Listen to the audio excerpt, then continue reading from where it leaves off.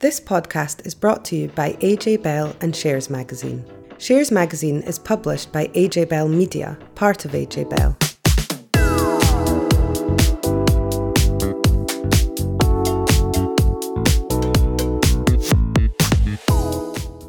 Welcome back to Money and Markets. I'm Danny Houston, and on today's podcast we'll be diving into the latest market moves, including how McDonald's has been hit by the Middle East conflict and how oil price falls have had a knock-on effect for BP, Shell and Total Energies profits.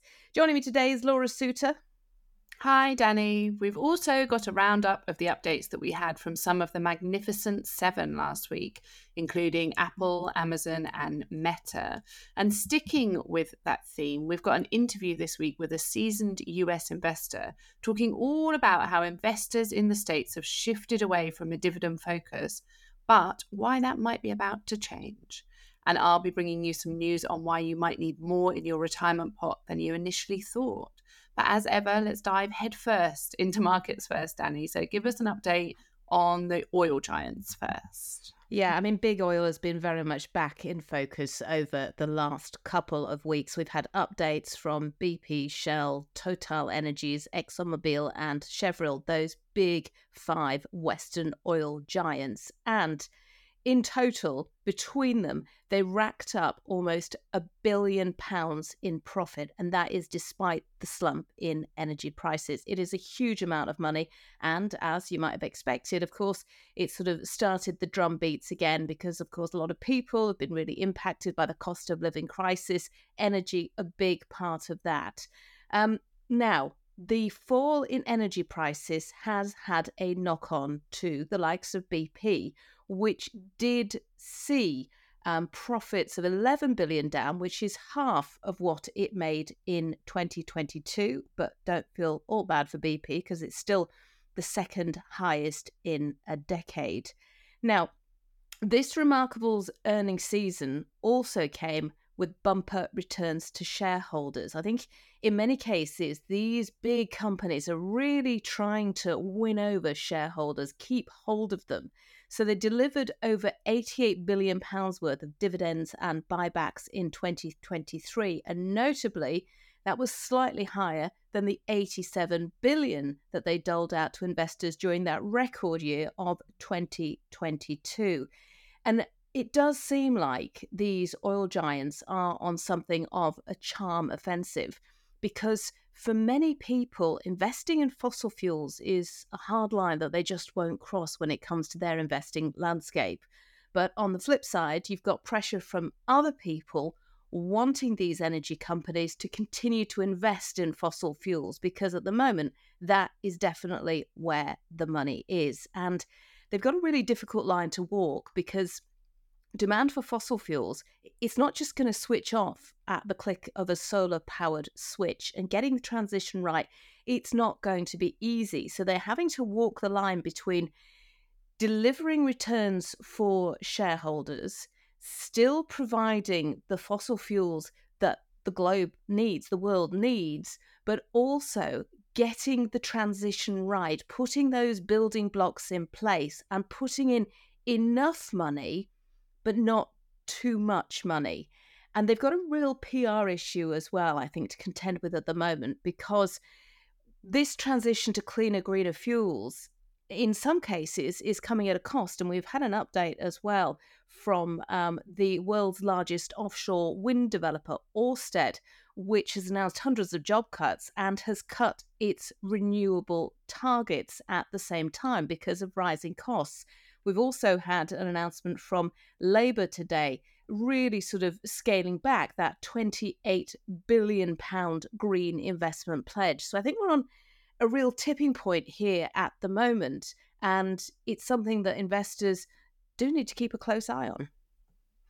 And from one household name in terms of those oil companies to another, we mentioned at the top that McDonald's has seen its business impacted by that conflict in the Middle East. So tell us more about how that's playing out. Yes, so it reported its first quarterly sales miss in nearly 4 years. Weak sales growth in the international business division, partly due to the conflict in the Middle East. Now, it's not alone. A number of Western brands have been impacted. I'm thinking particularly Starbucks, Coca-Cola.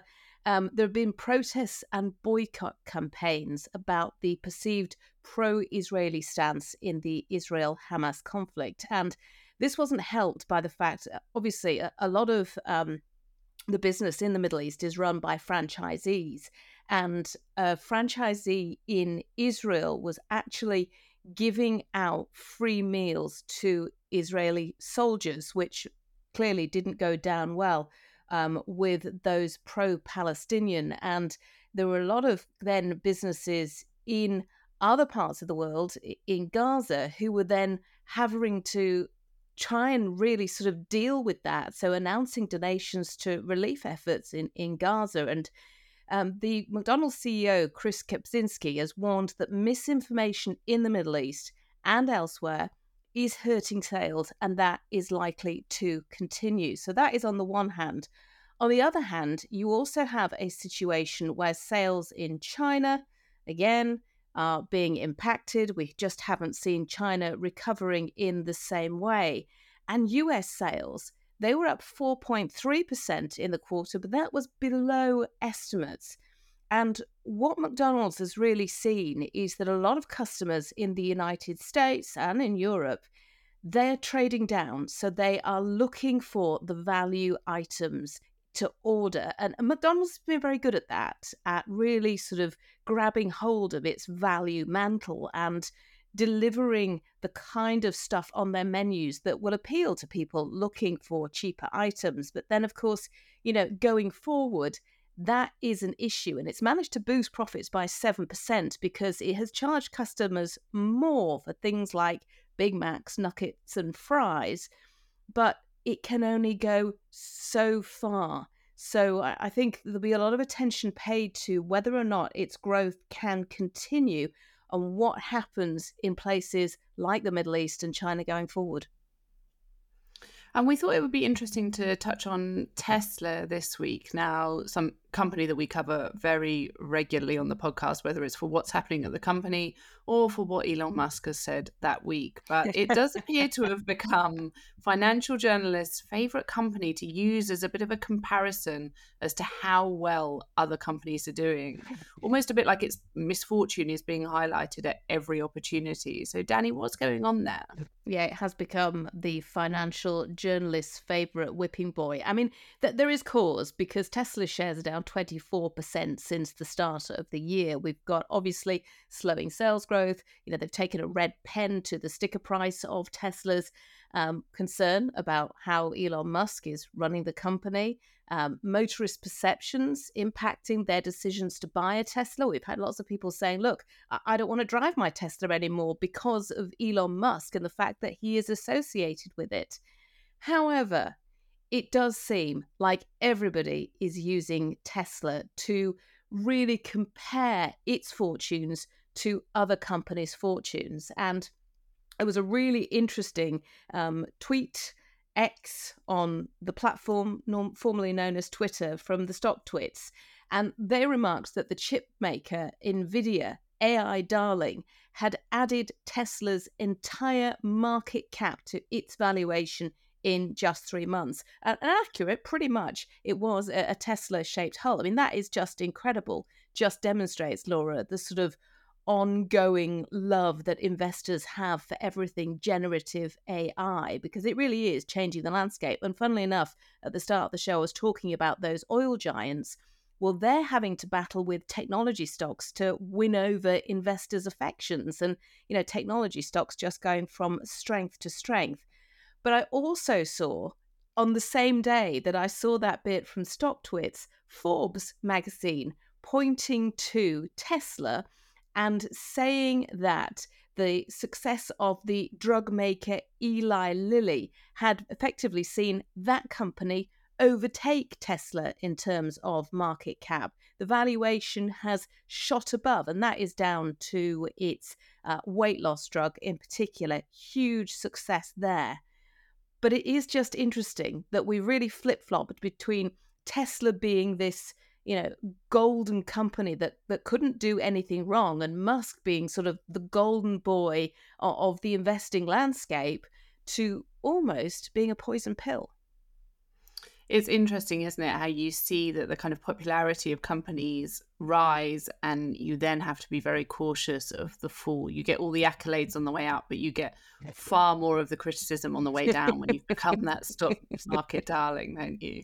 But let's stick with the Magnificent Seven for now, because we had a host of updates from those companies last week. So we had Apple, Amazon, and Meta all updated. So do you want to just give us a quick run through of what the outlook looked like for those firms? Yeah, I mean, what you just said about Elon Musk and Tesla and a company, getting the accolades on the way up and then getting a real kicking when it was having a bad time, that could equally be leveled at Meta. Mark Zuckerberg's business has had real issues over the years, particularly with the big focus on the metaverse that investors just didn't get. Well, with this earnings update, this is a company 25 years after it burst onto our scenes, which has really come of age. It has delivered now, or it will deliver, its first dividend, which I think is a real sort of point for a company that has been all about growth to really come of age and finally start returning for its shareholders in a very different way. And I know that the interview we'll hear later is going to talk about this sort of shift in focus to dividends from just growth. And Meta really stole the show. It delivered a 25% jump in revenue to $40.1 billion for the December quarter. Now, this is down to robust advertising, device sales, harnessing AI once again to really make sure that our experience when we use things like Facebook means that we are seeing the kind of adverts that we want to see, that appeal to us. So if we sort of hover over something, at the moment, my timeline is completely populated by kitchens, gorgeous images of kitchens, because I spotted one that I quite liked. I'm not in the market for a kitchen, but my goodness, every time I go on, I see these lovely kitchens, and I'm now sort of thinking, maybe I do need my kitchen redoing. So it is clever. And a similar thing also appealed to Amazon. I mean, did you use Amazon a lot for your Christmas present buying, Laura? I use Amazon far too much. There's a brown package arriving every day from that company, despite me trying to shake the habit. And despite the fact that we have a cost of living crisis here in the UK, it has been less pronounced in the United States, and it delivered a really strong quarter, beat expectations. You're talking about a 14% surge in net sales, and still really strong growth for its Amazon Web Services, although that is sort of waning a little bit. So Microsoft is really sort of nipping on its heels, but it's also using advertising. And I sort of had to think about this. And of course, I quite often will go on Amazon to search for something, to search for a kind of product. So that's my first point of call for, some bin bags or, a new laptop or whatever. And I use its search engine to help me make my product determination. And it announced it was going to launch Rufus, a cutting-edge generative AI-powered shopping assistant. This kind of sounds a bit creepy. I'm not sure what it's going to look like, whether we're actually going to get some kind of avatar or whether it's just going to be behind the scenes. If it's sort of a cartoon of a dog, maybe I'd go with that. But, some kind of Ananova type AI-generated image might put me off. But it also saw its share price up. The one sort of low point, if you will, which is a real surprise considering the trajectory of Apple over the last few years, but it has seen sales growth slow over the last year. There's been a lot of concern about its iPhone sales. Obviously, pandemic time, a lot of people invested in tech, and then post that, with the cost of living crisis, a lot of people were putting off buying new handsets or all of that kind of stuff. And it did beat expectations. So actually it saw revenue up for the first time in 4 consecutive quarters, up 2%, but it just wasn't enough. Shareholders really concerned about the performance in China and the impact that competitors in China will continue to have on sales there. And also the fact that although Tim Cook has hinted that they're working on generative AI, we haven't had any big announcements. So it was really interesting timing that off the back of those results, he did come out and say, look, we will be doing a big unveil later this year. So it was a sort of tease to try and keep investors on board. But Apple's got its work to do. And as Danny said, stay tuned for more on that later, because our interview this week is touching on some of those points and also those companies. But next up, we wanted to dive into the world of pensions, because a new report out this week found, and frankly, it was terrifying reading, but the amount we're going to need to retire on has increased dramatically. Now, I suppose it shouldn't be a surprise, because the impact of the cost of living crisis, high inflation, means that the price of everything has gone up. We all know that. But it's had a knock-on effect to how much we're going to need in our pension pot, Laura. It has. And so just the backdrop for this is something from the PLSA organisation. And it essentially sets out how much that you'd need each year to retire on in different scenarios. So it adds up all of the costs that you might have in either a minimum retirement, a moderate retirement, and a comfortable retirement. So it's looking at things like, how much do you want to go on holiday each year? How many days out do you want to have? Do you want to eat out each week? And what kind of place do you want to eat out at? How much are you going to spend on birthday presents, for example, DIY? Are you going to have a car? And then how nice is that car going to be? And so it puts together all of these things and comes up with a figure of how much you would need to live on to maintain that lifestyle. And so if we look at the kind of minimum lifestyle, it's talking about, £50 per person a week on groceries. It's talking about having no car, but there's some allowance for you to spend some money on train tickets or on taxis, and that you get one holiday a year for a week, but it's in the UK. And then you go, there's a moderate, which is kind of in between, and then comfortable is the most, most luxurious option. And for comparison there, instead of that £50 per person a week for groceries, that's bumped up to £70 a week, but you also get money to go out and for takeaways. And instead of having that one UK holiday a year, you get 2 weeks in Europe and then 3 long weekend breaks in the UK. So that gives you an example of kind of how these different lifestyles stack up. And what the PLSA does, it adds up how much all of that's going to cost and then gives you a figure. And it's really useful because that gives us a kind of figure to aim towards in retirement.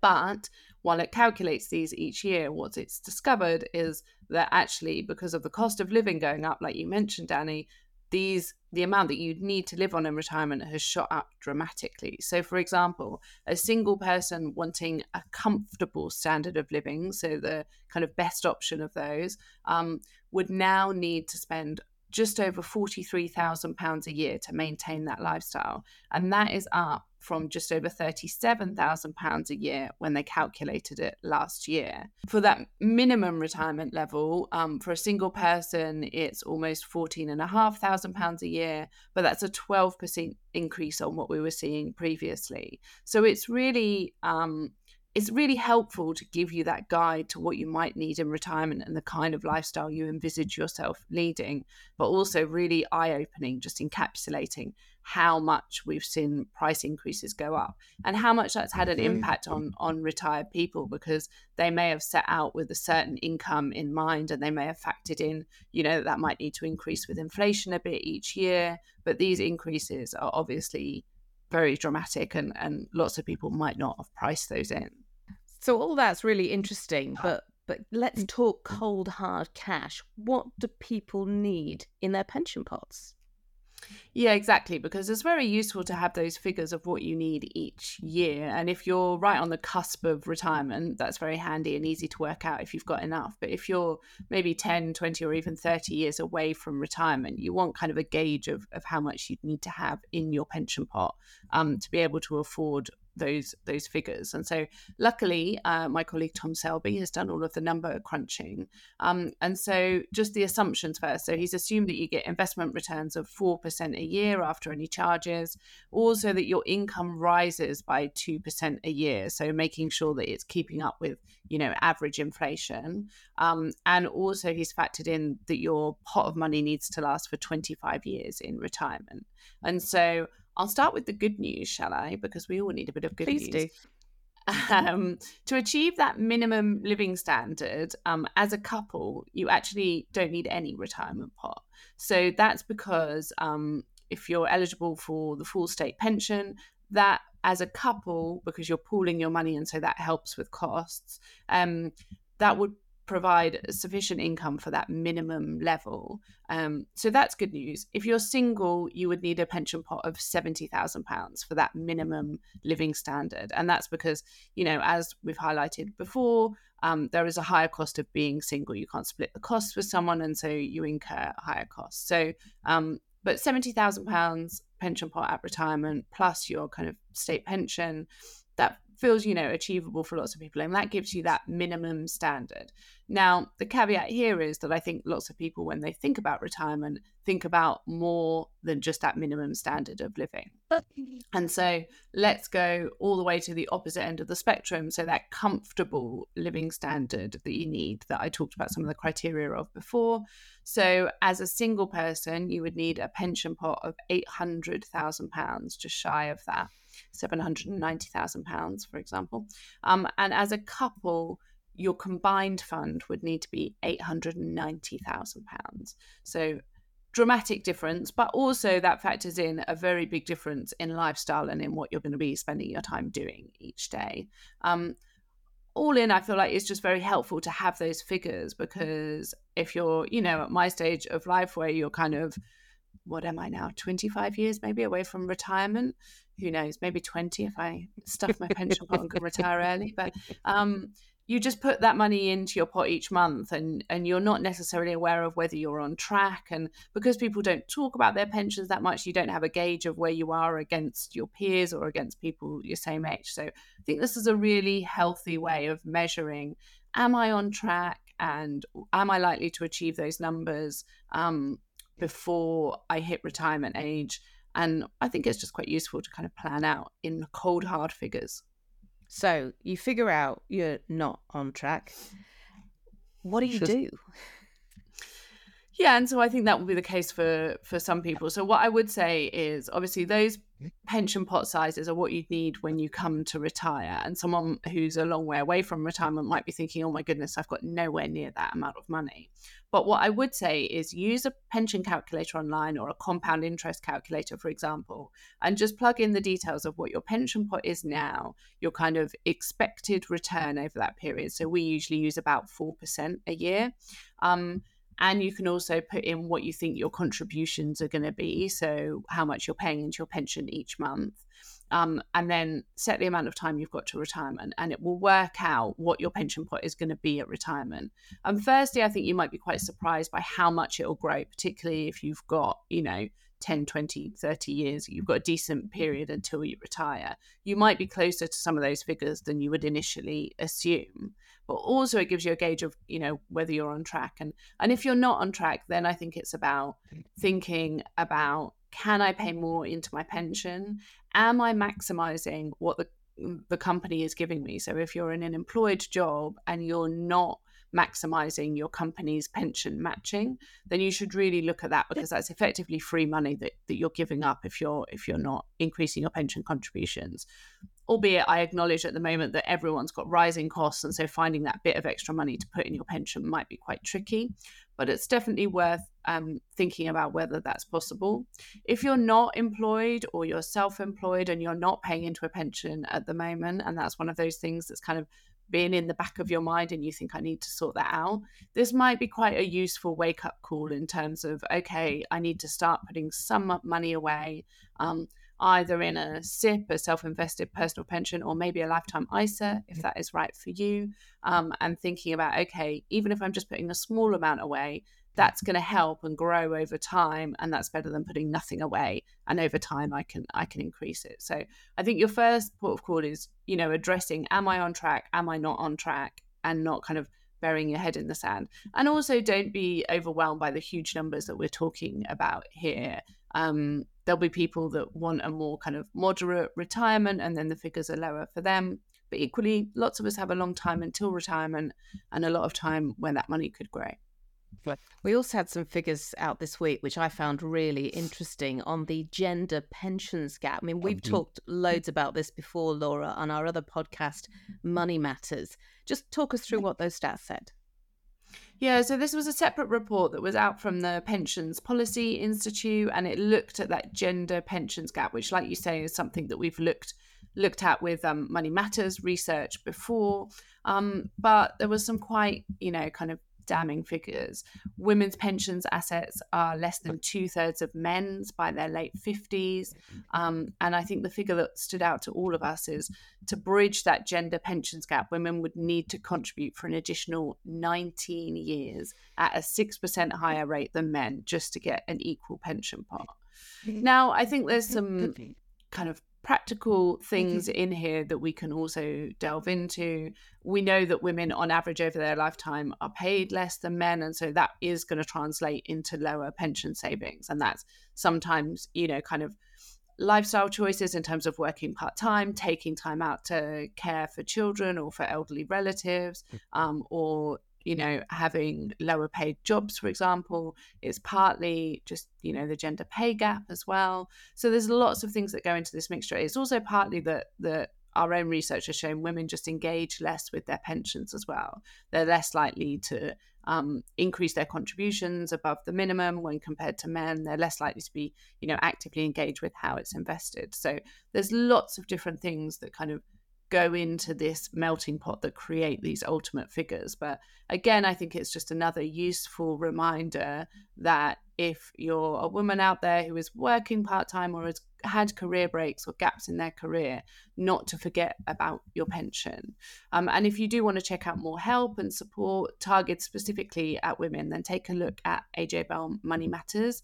The website ajbellmoneymatters.co.uk has loads of articles, a podcast like we mentioned, and you can also sign up to the newsletter to get all of that latest stuff directly into your inbox. Thank you, Laura. Next up, we've got our interview this week, which is with Daniel Perris, who has over 2 decades of experience as a dividend-focused portfolio manager in the United States. He's the author of several books on investing, and his latest book, The Ownership Dividend, is out on Valentine's Day. A great present for the investor in your life. I think maybe flowers would also work, double whammy would be good. You don't know the way to my heart, Danny. An investing book is definitely it. It's on its way, Laura. Now, he thinks we're on the verge of a major shift in US markets, as dividend-focused investing has been waning in popularity for years, and he thinks it's poised to come back in fashion. Just to note that this interview was recorded before Meta announced its first dividend last week, as we covered earlier. So I think a good place to start is part of the premise in your new book is around the fact that the US has shifted away from dividend-focused investing over the years. I think maybe if you could just start with that premise of why you think that is the case and what has been the focus of investors in the US. Thank you. It's a great question. And from a UK perspective, it makes the US market seem even a little bit odder, because most UK companies and UK investors still kept to, over the last several decades, what I refer to as the cash nexus of investing, whether it's in stocks or real estates or business, that there would be some expectation of an actual cash relationship. And yet the United States very dramatically moved away from that. And the book is really based around explaining why that happened and why I think that force has come to an end. But the number one reason and it's pretty straightforward if you think about it, is the 40-year decline in interest rates. I refer to them in the book and draw a distinction between interest rates and risk rates. Risk rates are what you feel in the pit of your stomach. Risk rates are what you feel at 2 a.m. after you've made an investment and are second guessing yourself. Those are risk rates. But interest rates and risk rates, interest rates set by the government and by the market, have been really moving down from 1980 or so, 1981, to a bottom in 2020. And that really changed the nature of, I think, investing in the United States for a generation, almost for two generations, because as interest rates came down, the cash expectation that was in theory, according to the academics, and there are a couple of chapters on the academics, and they play a kind of a big role in setting this all up. But they use in their whiteboards, or at the time blackboards and chalkboards in the 1950s and 60s, they use interest rates set by the Federal Reserve Board, or the 10-year, the interest rate on 10-year U.S. government securities, what you would refer to as gilts in the U.K.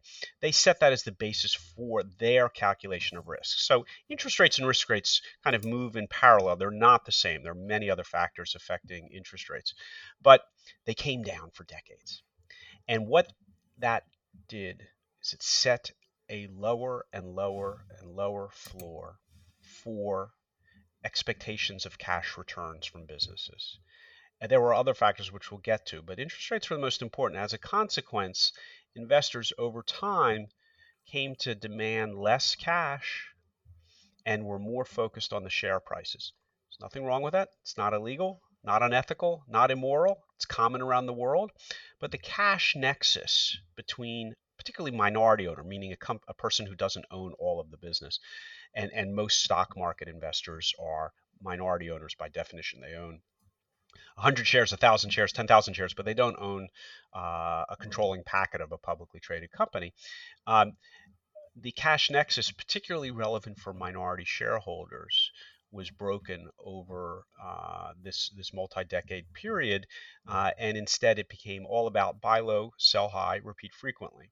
Now, in the UK, in the US, everywhere, there's always been an element, and there always will be an element of buy low, sell high, repeat frequently. What I refer to as speculation, the dictionary definition of speculation. But for most investors, in most periods of time, in the modern stock markets, meaning the last couple centuries, Amsterdam, London, the United States, other markets, there's been a cash relationship. And that really disappeared starting in the 1990s and became almost invisible the last 2 decades. And I think the reasons behind that are playing themselves out now, and we are primed for a return of the cash nexus. And so what do you think is going to be the catalyst for that? Is it purely reliant on that, drop in interest rates, or is it something else? In the ending of those low interest rates? Yeah, there are a couple factors. So the other contributing causes were the rise of the stock buyback program, which is a more or less uniquely American phenomenon. Your audience is probably familiar with it because it's deemed to be a good thing for share prices. It's when companies speculate in their own share. I'm sorry, return cash to shareholders. That's the terminology they use. In fact, they're just speculating in their own shares. Very divisive in the United States. But Wall Street loves buybacks because it makes a lot of money for Wall Street. It doesn't really help investors, certainly cash investors. So you had the decline in dividends and the rise in buybacks. You also had the rise of Silicon Valley and NASDAQ. Bravo, congratulations, really world-changing stuff. But if you fast forward 40 years to the present time, and if you consider that buybacks became more legal, they were complicated up until 1982. They became less complicated due to a rule from the regulator in 1982. So if interest rates stop going down in 2020, buybacks become dominant from 1982 to the last few years, and you had the NASDAQ phenomenon. What's changed? Why is some of this over at this point? Well, interest rates have stopped going down. One, buybacks are so dominant, it's not clear that they can go become even more dominant. That is, and people are calling into question whether buybacks are a good use of corporate capital in the current environment. And third, NASDAQ's been so successful, you got to ask, where's the cash? Where are the dividends? If these companies are so tremendously successful, the very large tech companies that we all know and love and hate all at the same time, uh, where are their dividends? They just don't pay the dividends. And that's, I think, becoming increasingly untenable. The other reason I think it's changing is political. And I have a chapter, which is probably the most controversial chapter in the book on political economy. But the world has changed dramatically in the last 3-4 years. The environment that began this period, this paradigm shift away from dividends in the US, really starts in 1979, 1980. The intellectual roots are a little bit earlier. But in 1979, Margaret Thatcher is elected prime minister in England. Ronald Reagan follows in 1980. Deng Xiaoping in 1979. Interest rates peak in 1981 in the United States. Share buybacks legalized, as it were, made more practical in 1982. So all this paradigm shift gets a lot of a running start in the early 1980s. Now, consider what's happened in the last 4 or 5 years. 2016, you begin to see cracks in the paradigm of what I refer to as the global march of capital, the unfettered access to capital, deregulation, declining interest rates, outsourcing, globalization of trade, all the characteristics of the last 40 years. You begin to see the cracks of that in 2016, both in your country and in ours. So Brexit is a sign of increasing disaffection with that model. The rise of Donald Trump in 2016, a sign of disaffection with that model in this country. 2020, it all blows up. You have the supply chains failing as a result of COVID, and outsourcing everything to China no longer seems like a particularly good idea. You have the attempted coup led by Donald Trump in January of 2021. You have Russia invading Ukraine in February of 2022, which shatters the European ideal and the notion that we've solved all of these political issues. So in 2024, we have a very, very contentious election in the United States. There's division throughout Europe. There's still an ongoing war. Interest rates have stopped going down, et cetera. And I think that the political economy, we've had two modes of political economy, one post-war mode up to 1980. Then we have this mode of political economy from 1980 to 2020. We'll call that the period of global neoliberalism.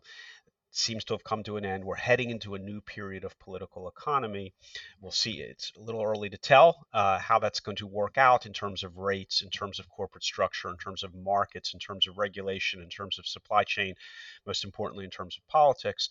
But we're clearly heading into a different period.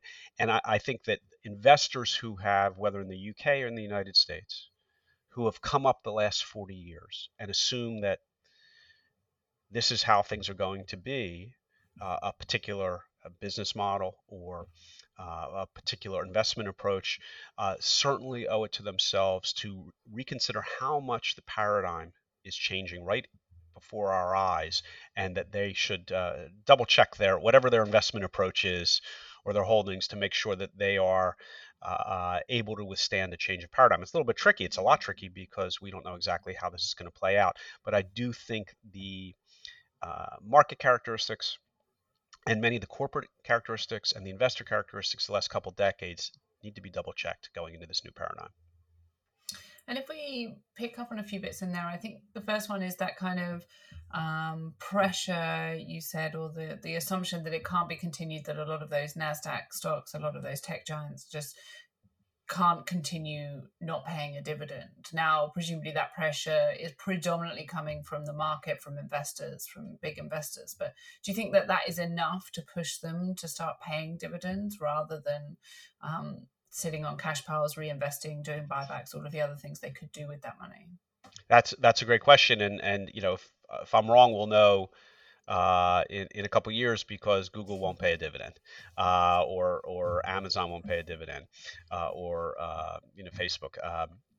And I just think they're going to face increasing pressure.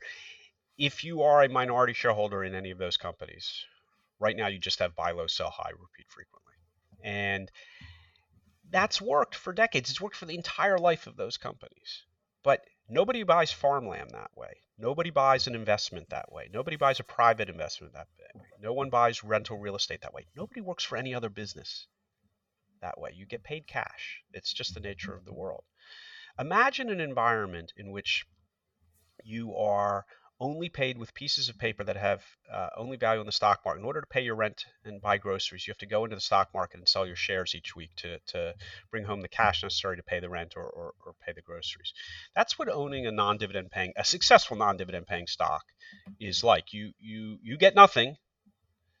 No cash distributions from a very successful business, but they give you a little piece of paper. And the only way you can manifest the success of your investment is by selling it. What a funny thing. What a strange notion. Instead of a ongoing cash distribution from any enterprise, again, real estate is the best analog to this. Private business is the best analog. But imagine if you're a successful stock market investor in a company that pays no dividends. The only way you can actually achieve your success, doesn't matter how high the share price goes. You can't fund consumption with a high share price. That green number means nothing. You cannot eat it. You cannot pay the rent. You cannot take a vacation on it. You have to sell shares in order to fund consumption. Whereas every other normal business, including stock markets, successful businesses send you a check if they're successful. If they're not successful, they don't send you a check, whether it's rental real estate or stock. And if they can't send a check, they can't send a check. That's just in the nature, some businesses work out, some don't. I just think it is so historically anomalous to have large successful businesses that make no profit distributions to company owners, that is unsustainable. It appears to have been sustainable for the last 40 years because declining interest rates, the rise of buybacks, a very benign regulatory environment, the march of capital, et cetera, a very benign political environment. But all of that's now come to an end. And I think more and more investors, you've said large institutional investors, but I also think retail investors will eventually come to the conclusion, listen, if that company's so good, why can't they pay a dividend? And if they can, they can. If they can't, they can't. In that regard, I am quoting myself. I apologize because we're currently very, very sensitive to quoting people. So I'm going to quote myself, but I'm actually quoting Groucho Marx from an earlier book that I wrote that came out in 2018. And in it, there's an anecdote about Groucho Marx asking about RCA Company in 1928, when his broker is imploring him to buy RCA.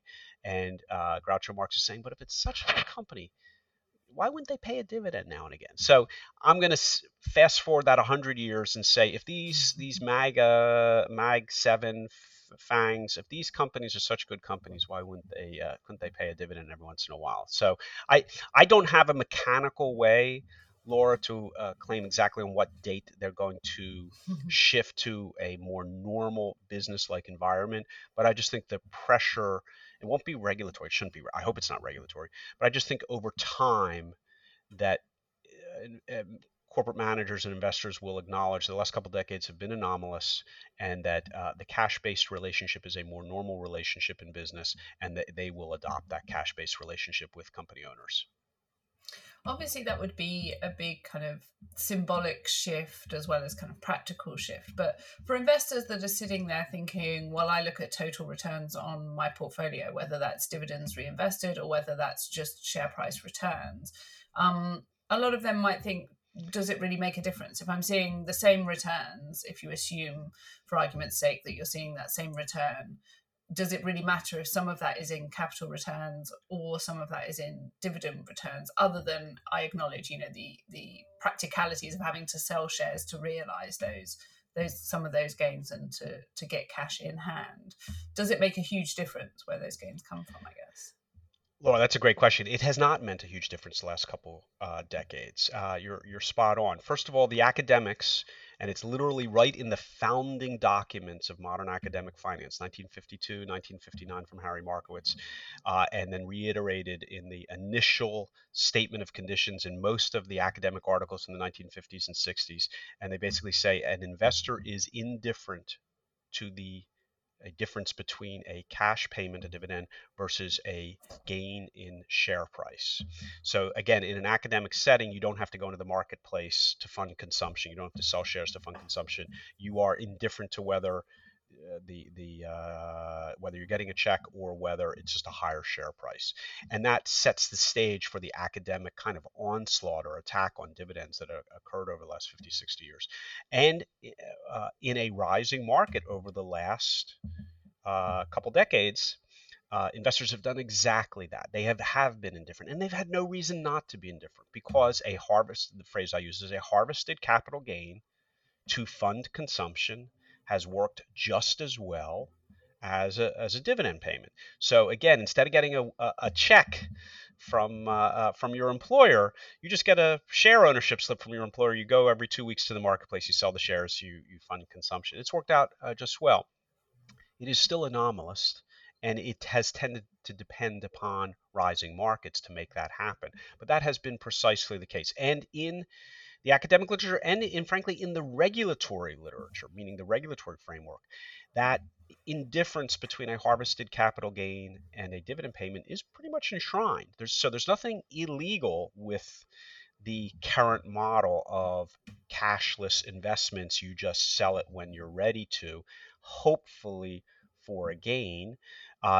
And by and large, it has been for gains over the last couple decades. So retirees in the United States have gotten very used to doing precisely that. They are less sensitive to the cash flow, more sensitive to the asset price, and simply sell as needed. It's worked perfectly well. It's abnormal, and I don't think it's the optimum approach to a retiree and for funding consumption, but it has worked for the last couple decades. And if the stock market continues to, these cashless businesses continue to rise, call it 10% a year, there will be very little perceived need for cash payments.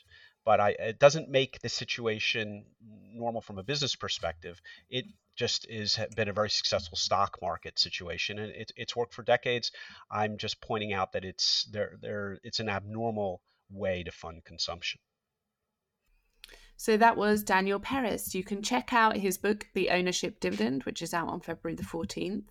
And those who subscribe to the podcast will probably have spotted that we published a bonus episode all about investment trusts. But if you haven't listened and you hadn't spotted it, then definitely check it out.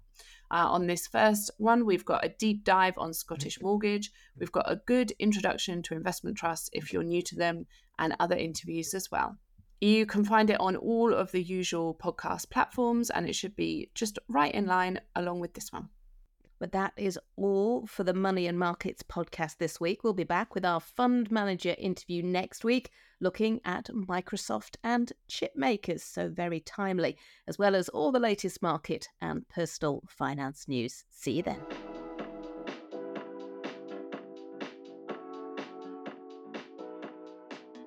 Before you go, please remember this podcast is for educational purposes, and the views expressed don't necessarily reflect those of AJ Bell or Shares Magazine.